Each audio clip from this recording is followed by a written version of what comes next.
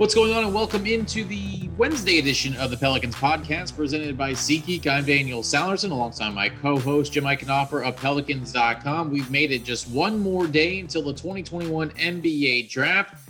And as you know, we've done our picks 1 through 8, or at least getting to know what these teams might do 1 through 8. And we'll wrap things up with pick number 9 today, which is the Sacramento Kings. And joining us once again is Jason Jones, who covers the Kings and the NBA for The Athletic out there in California. Jason, just one day to go. Hope all is well with you in Sacramento. How are you? I'm doing all right. I'm probably doing better than the Kings are right now. Just I don't have to try to figure out trades and picks and everything. That's very true. Before we get to number 9, I know this is kind of a loaded question, but looking at the state of the franchise with that long playoff drought, where are the Kings as far as, I guess, trying to get back into the playoffs for the first time in a long time? Where do you think their roster stands entering tomorrow night's draft? I think really outside of De'Aaron Fox, Tyrese Halliburton, maybe if you want to throw Harrison Barnes in there, it's kind of hard to figure out who exactly will be back. I mean, they really don't want to set that record for most years at the playoffs 16. So they're really being aggressive and trying to figure out ways to shake up the roster. You can't keep expecting to change things and bring back pretty much the same team every year and wonder why you're in the same spot. So they know that. That's why I think in the draft they'll look for someone who maybe can help them more immediately. And then that'll just be part of a bigger picture where whether it's trades, free agency, they're going to really try to shake this roster up. When it comes to aggressiveness, does that come tomorrow night in the draft? Maybe trading out of that 9, maybe for a veteran piece, or does that maybe come in the free agent time with a trade and they do look for someone to get a number 9? I think it's going to be both. I think they're definitely going to be aggressive in free agency, and even with this pick here, they could take it. They could maybe attach it to a veteran, and move back. Try to move up. I mean, they're going to really explore everything. The way General Manager Monty McNair works is that there's really no bad idea. So he's going to explore every possibility to see what's out there. So at this point, I think they're going to use the 9th pick. This thing could change so quickly. But I expect at least one trade in the next couple of, at least in the next day or two. Then when free agency gets going, things should be kind of wild for them.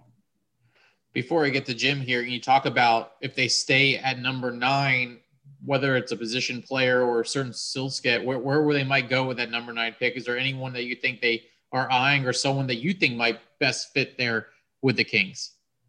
Well, a lot of their needs are in the front court, whether it be depth at the 4 spot. They really would like to get maybe another stretch 4. Right now, their stretch 4 is Harrison Barnes.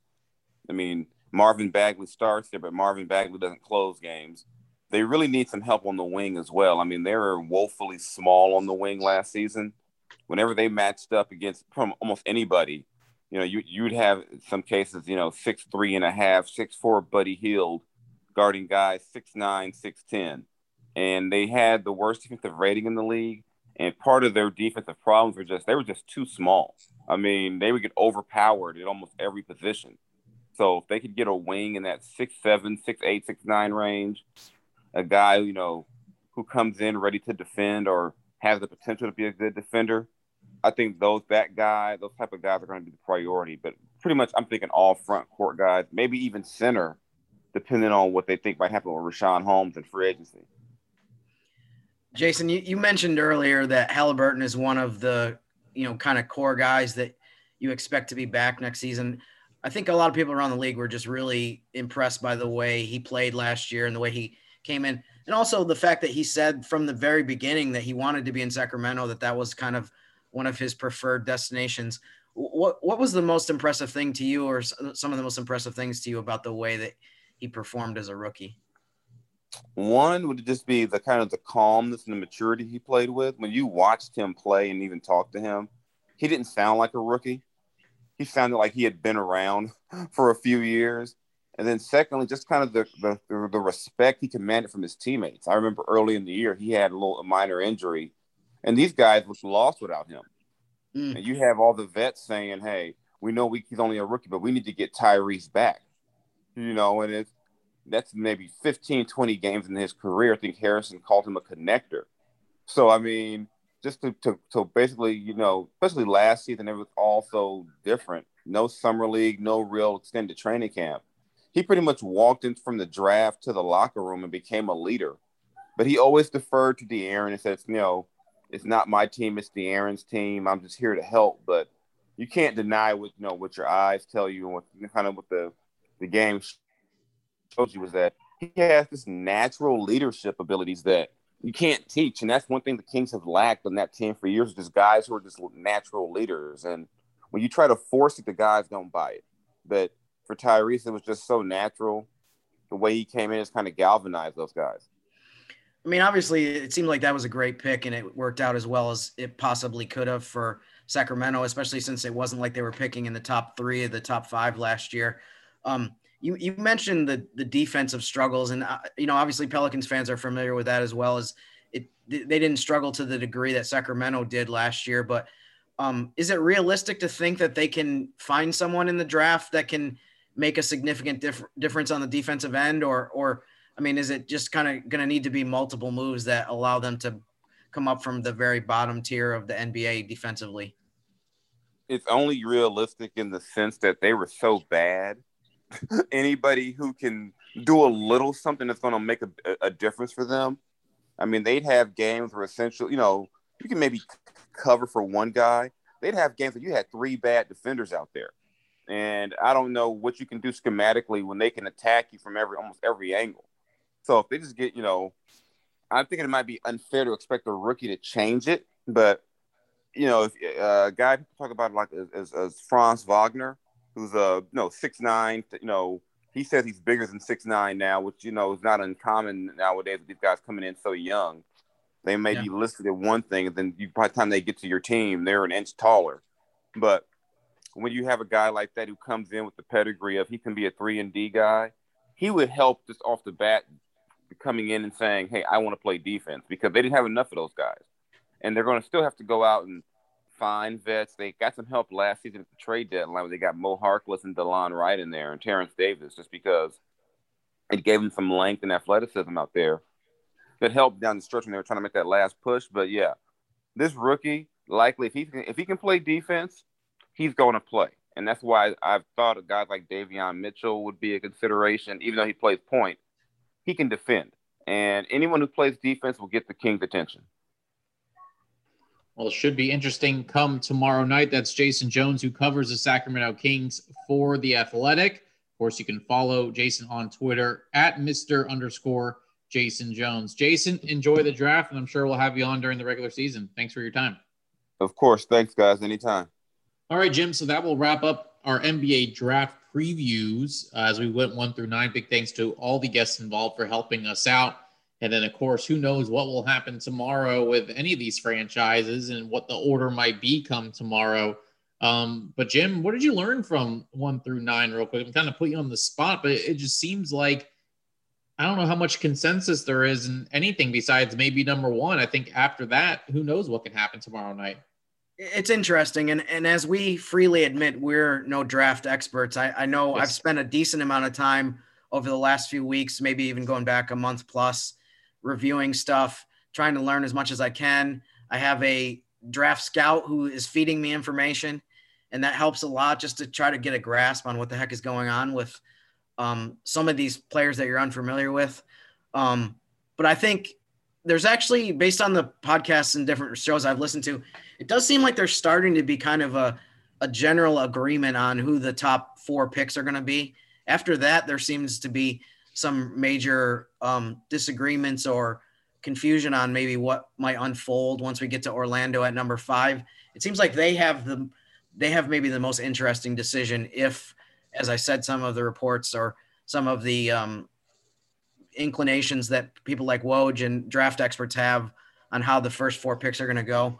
But I mean, just in general, I think it's been interesting to listen to people talk about what their team needs are and what direction they might go in. I do think that there's a lot of different scenarios that could happen after those first few picks. And I think that might be one of the most interesting parts of the draft on Thursday. We'll get into more about what you can expect tomorrow in the draft and from us on the Pelicans Radio Network. But also yesterday, Jim, both of us had the pleasure of being inside the Oxnard Sports Performance Center, which is something we haven't done in quite some time, for Willie Green's press conference as he was announced officially as the head coach, the 8th in franchise history. I just want to start there and just seeing the beat writers between Andrew Lopez, Will Guillory, Christian Clark. I saw you in person, Todd Graffinini. Some of us see each other outside of work, but just being there and actually getting to meet this head coach, as we did not have the pleasure of meeting Sam Van Gundy for the 1 year he was here, just based on COVID protocols. It was just nice to be back at the facility. I feel like we're getting closer and closer to basketball, and it was kind of a feeling of a little bit of a sense of normalcy yesterday. It was. I mean, you still have some of the protocols. I mean, a lot of us are wearing masks and that kind of thing, which is unfortunate. That I would love to get to the point where I can have conversations with people that are normal and, back to the way that was. But you're right. It was good. I mean, for me, it was the first time I've been back in the facility since March of 2020. So I remember that Friday after we came back from Sacramento for the game that wasn't played. That Friday was the last day that I had been in the office since then. So that was cool. And it was a good event. I know, I'm sure a lot of people have seen the videos of it. Willie kind of was just exactly the way I remember him, where he's a pretty kind of laid back personality. He says a lot of things that are inspirational or motivational and that kind of thing. But it was, it was good to be back and get to interact with people again. And like you said, hopefully we'll be doing a lot more of that soon. What we've heard from others around the league about Willie seemed to speak true from what he said yesterday. And I think the biggest thing that we always talked about, at least this past week, is relationships and building those. And it seemed like Willie really stressed that yesterday as far as developing relationships with his players, his coaches, and that's where it starts, not the X's and O's. He says anyone can deal with the X's and O's, but it's the relationships with players. And I think that still, even hearing it from others and hearing it from yesterday was kind of a bit of a breath of fresh air to figure that's where this is all going to start, with him laying the foundation. And it's interesting. People focus a lot on the part of how well does the coach get along with the players and that part of the relationship. And that was something that Willie addressed a little bit. But to me, it speaks a lot more to how you develop the player in terms of them improving. If you have a really good relationship with them off the court and on a daily basis, I think it's a little bit easier for the players to get motivated to come in every day and work hard and work on. I mean, it's something that needs to come from within anyways, but I think that part of it is definitely something that has helped Willie Green, it sounds like, during his brief coaching career, where he's one of those guys that was on the floor a lot with players, working with them before games and before practices and that kind of thing. And it's funny, if you look at the photo searches for Willie Green, there's a lot of pictures of him working out with players on the court before the game. So I'm not sure how much he's going to be able to continue to do that as a head coach. I'm sure he probably have to decline a little bit in how much time he spends in doing that, just because there's so many other responsibilities you have. But that's definitely a big element of, what has made him a successful coach so far, and something that I think a lot of people took note of in the two places where he's been, in Golden State and Phoenix, where they've been extremely successful. And I know we just talked about not really mentioning a lot about the X's and O's, but he did bring up the defense as far as where they're going to start, as they were a bottom 5 team for most of the year last year. The Pelicans were, but he was in a good spot with Phoenix as far as considering him the defensive coordinator. We talked about this when they introduced him as head coach.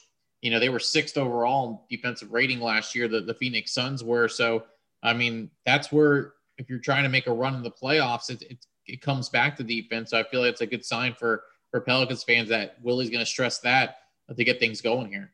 And, I hope that, we just talked about getting back to normal or more closer to normal this upcoming season. I hope the Pelicans can use training camp and this extended offseason stretch to put themselves into a position where at the beginning of preseason or the beginning of the regular season, they have a defensive system installed and in place. Because unfortunately what happened last year was, it seemed like, to kind of describe it as broad terms as possible, they put in a system defensively that they had to quickly learn and install.